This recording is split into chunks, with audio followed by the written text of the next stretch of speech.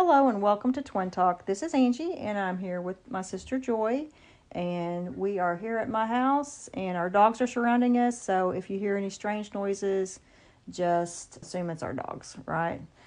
We're getting ready to talk about a book that Joy has not read and I have, and it's called Golf's Sacred Journey, 7 Days at the Links of Utopia by David L. Cook, PhD.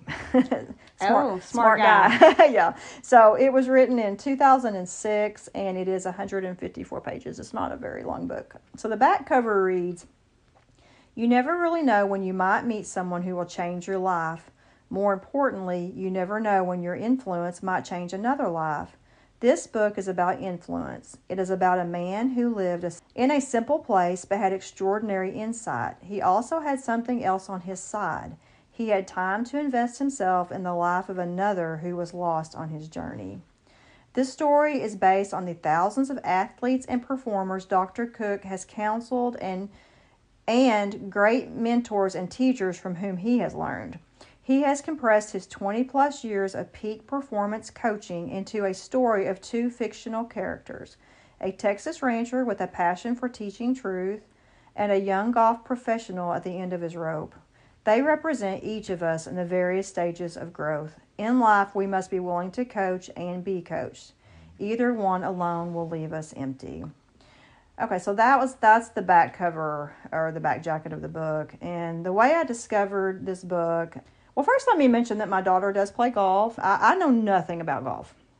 Would you say the same, basically? Yeah, I know about very, very little about golf. Right, and so my daughter started playing about 2 years ago, and I will say I have learned a lot since she started playing, but I would still, if you were to ask me about my knowledge of golf, I would say next to little, because there's a lot more to it than what most people realize. So anyway, my brother-in-law, he told my husband one day that we should watch this movie called 7 Days in Utopia, and he was talking about how good it was. Well, then, one day, not long after that, I was listening to a podcast. And it just so happened that my brother-in-law was leading the podcast because, well, he's the first cowboy at Oklahoma State University, and he was interviewing Mike Gundy, who is the head football coach at OSU, right? Right. And so during the conversation, this movie comes up, 7 Days in Utopia, and they're both going on and on about how good this movie is and how it has this great message. Because they were given the movie such a plug, I started wondering about the book because, where there's a movie, there's a book. Where there's a book, there's a movie. So I ordered the book and I read it, and it was pretty quick read. I will say this, it does have an interesting plot. So real quick before you get going. Yeah. So it's fiction.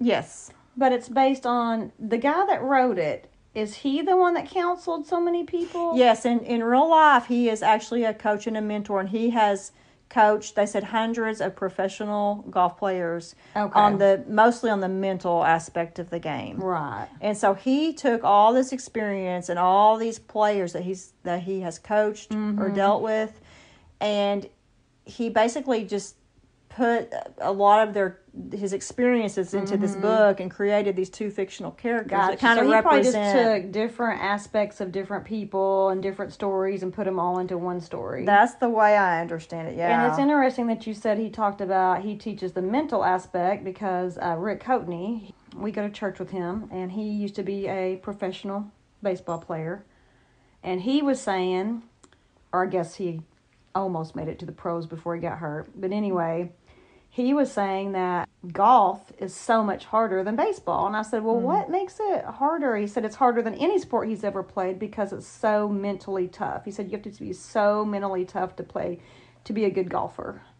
I agree. And so, like, you and I grew up playing basketball and softball. And so I remember the first time I ever played golf, I was thinking, well, how hard can this be? And boy, was I in for a rude awakening. And I tell to this day when I talk to people about playing sports, I tell them golf is the hardest game I've ever played in my life. I mean, I am horrible at it. And I thought, I'm coordinated. I used to be fairly athletic. Even though I'm older now, I thought, well, I can do this. But it's hard. It's very hard. And what's funny is this book is so much about the mental aspect of golf. So basically, here's the book. It's about this semi-pro golf player. and he is this close to making it into this final winning. He's about to win this final tournament, and when he does, he's going to be on the tour. Now, I'm not sure if they're talking about, from what I understand, there's several tours in pro golf. All my golf knowledge comes from Happy Gilmore, if that tells you anything. Well, we can edit out everything stupid we say about golf. Okay. You're right. Happy Gilmore taught me everything I know about golf. Yes. So the story actually does have an interesting plot. It's about this semi-pro golfer who blows his final round of golf just as he was about to make the PGA Tour. Okay, so he's like semi-pro, getting ready to go pro. He's embarrassed. He shoots like a 12 on one hole. Well, if you don't know anything about golf, that's horrible. I know enough to know that's bad. Yes, that's very bad. Okay. So he shoots a 12 on one hole, and he basically just leaves the course, and he wants to go and hide away from the world because he's mad, he's embarrassed. He gets in his car, he storms off, and as he's just driving out in the middle of nowhere, just trying to cool off, he comes to this crossroad, and he sees a sign, and it has an arrow pointing one way and an arrow pointing the other.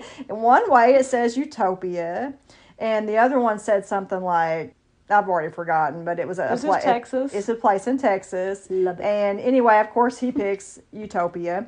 And he quickly sees that he's in the middle of nowhere in Texas, and as he's driving, toward Utopia, he sees a sign for a golf course.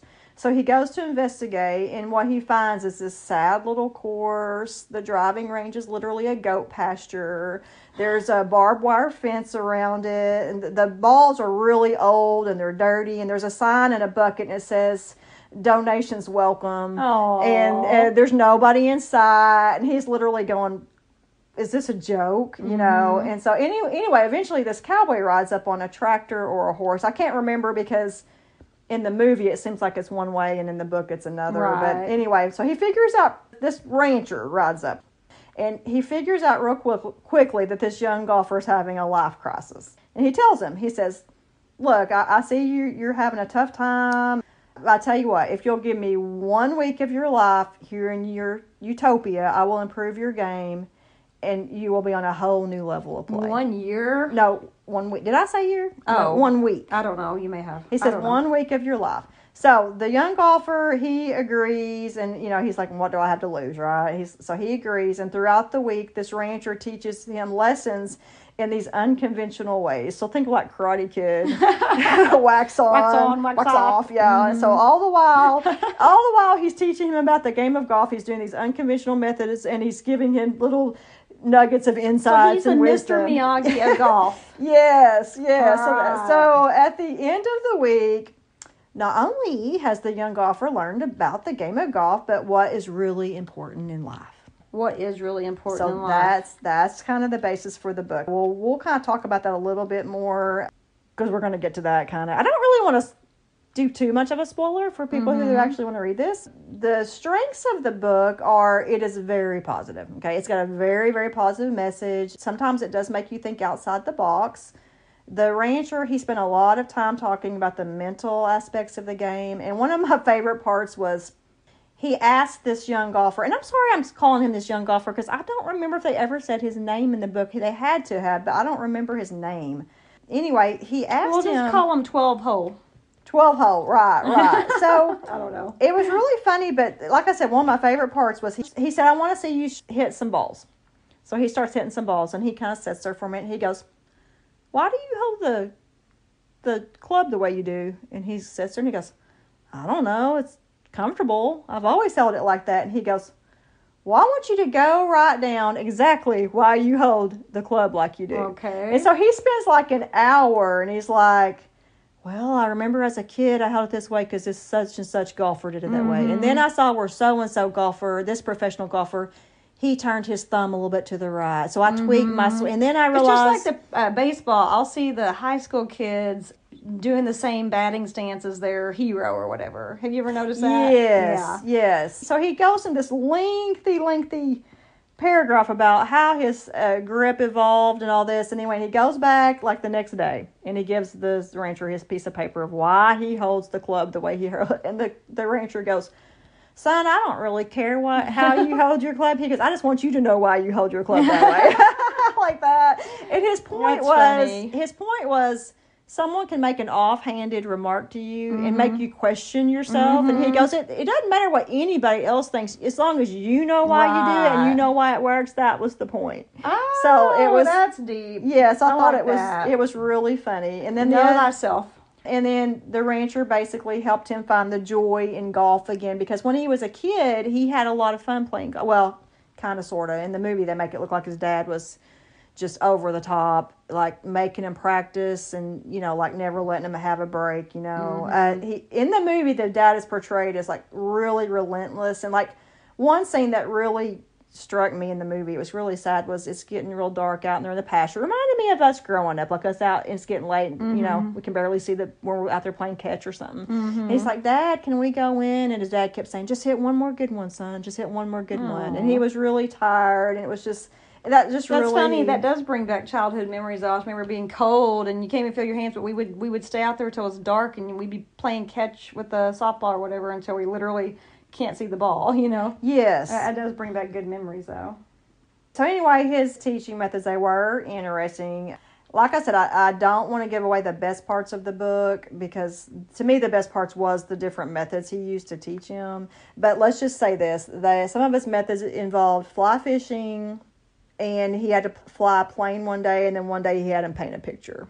Oh, wow. Okay. Yeah, and the book is told 100% through a Christian perspective. So that was one reason I liked it. Cool. Yeah, it's a Christian perspective. So this PhD guy is a Christian. Sorry, I've already forgotten his name. David Cook. David Cook is a Christian. Yes. Okay. And it's unashamedly, and that's one thing I like about it, is a lot of times when people do Christian books, they kind of tiptoe around like biblical truths, but not this guy. He's unashamed. He's calling people in this book to place their trust in Christ and not things of the world. One of the best parts of the book, it was about identity. You and I have talked about this several times on our podcast, about identity and how athletes are often deceived in believing that their score defines their worth and that they're only as good as their last game. And he talks a lot about how you're trying to live up to this perfection in a game. And he said even if you do really, really good, you're never going to be satisfied. Well, can I interject here? Yeah, please. Because I just saw, it was one of those real quick video clips that go through YouTube or whatever, but it was Tom Brady. Oh. And it was a while back, I think before his divorce and everything, but the interviewer was asking him, so once you hit that third Super Bowl ring or whatever, he goes, did you feel fulfilled? Did you feel, he's like, he goes, no, that's the thing. He goes, I don't know how many he has total. Is it like 7? It was some crazy number. No. But anyway, and a lot of people say he's one of the best quarterbacks. He'll go down in history as one of the best quarterbacks of all time. But in that interview, you know what he said? He said, no, I think it was after the 3rd or 4th ring, he was like, is this all there is? I don't feel fulfilled. I'm not happy. He goes, this can't be it. There has to be more. And the interviewer goes, well, what? What else would make you happy? And he said, man, I wish I knew. Oh. Yeah, and I'm glad you said that, because I wanted to read this paragraph anyway, and it goes along with that. This is on page 124 of the book. There was a pause for reflection for both of us. Son, he said, you are well on your way to living a life controlled by a score. Let me let you in on a little secret. Life in the end will be measured by significance, not a golf score. Significance will be defined by your character, relationships, values, virtues, and faith, not by a golf score. The book I am holding, he was holding a Bible, reveals that we will all stand before our Maker someday and give an account of our life. It goes on to say that all the insignificant wood, hay, and stubble of our lives will be consumed by fire, revealing the significant, costly metal and precious stones that remain unscathed by fire. It looks to me that you are well on your way to a bonfire of insignificance. Yeah, like you said, it's sad, though, that so many people are searching for identity through sports and purpose. Fame, it's not there. Sports, popularity, yeah. Okay, so the book's weaknesses. So that was its strengths. I love that it was a Christian perspective and it was very positive. But to me, the weaknesses of the book, and you may think by the way I'm talking, I like the book, and I do like some of it. As a whole, I just wasn't crazy about the book, and one of the reasons was there was way too much golf terminology. Well, that's my question. Yeah.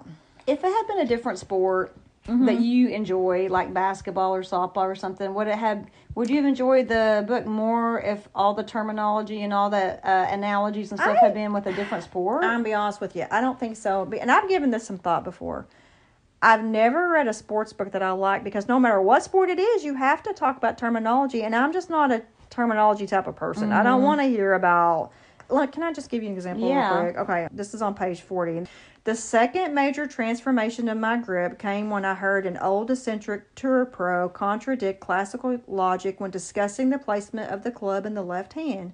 He taught to hold the club in the fingers of your left hand with the club perpendicular to your fingers, lined up with the crease marks made by the underside of the knuckles. I had spent all my life golfing with the club angling across my palm, matching my lifeline crease, not my knuckle crease. I'm sorry, did I yawn? I'm almost done. When I made this change, it was easy for me to hinge the club at the top.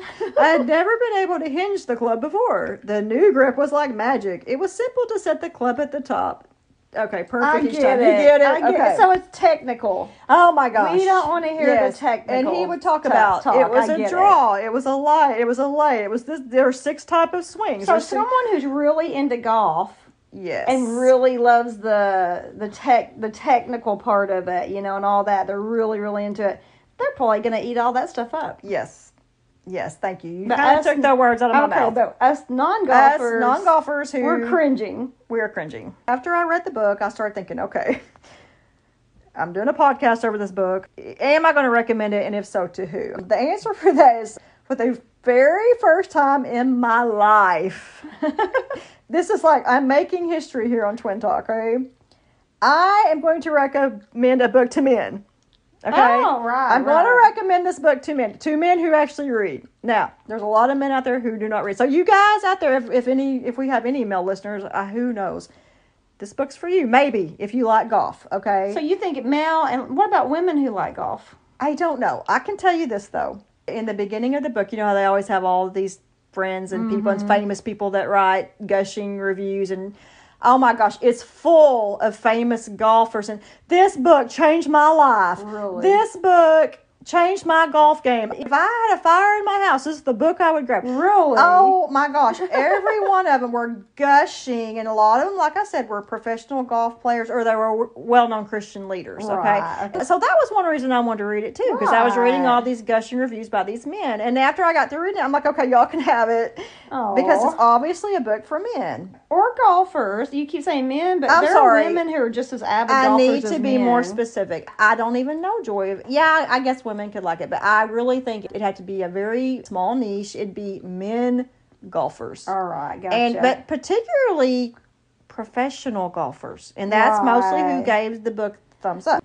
Let's close. I give the book 3 links.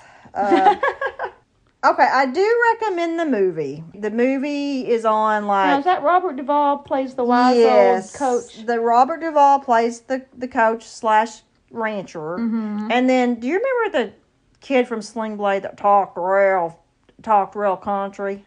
Are you talking about Billy Bob Thornton? Yeah, but the kid. Oh, yeah, I do. He's grown. Of course, he's all grown up now. He is the golfer. And he still has that thick country accent. Right. And he's the main character So in where it. do I watch it? Is it on Netflix or what? It was on, it's something that you have because we were like, how are we going to watch this? And Cambry said, I have a choice password to this. Right. It's one of the, whatever y'all get. And anyway, I don't know. I'll have to try to remember, and I can put that in the notes where you can watch the movie because I don't remember. Sounds but good. Anyway, the movie is actually pretty good. It's very family friendly. I want to watch it tonight, maybe while I'm. I have to say it's a little cheesy, Of course, but it's okay. I would still watch it. That's all I had to say. I mean, I wish I could recommend the book more highly to everyone, but like I said, I really feel like it's more for just guys who love golf. But I do recommend the movie to everyone. It's actually got some pretty funny places in it. You got anything else you want to say before we... I have a lot to learn about golf. I do want to say real quickly that Joy and I are hoping, if we can find time, we want to do some... we have a Christmas book that we talked about 2 years ago, and it has lots of great little stories in it, and we love this book, and we want to just talk about some of the traditions of Christmas, and we're hoping to do some bonus episodes for December, so be watching for that, we hope. All right. Thanks for joining us, and we'll see you next time on Twin Talk.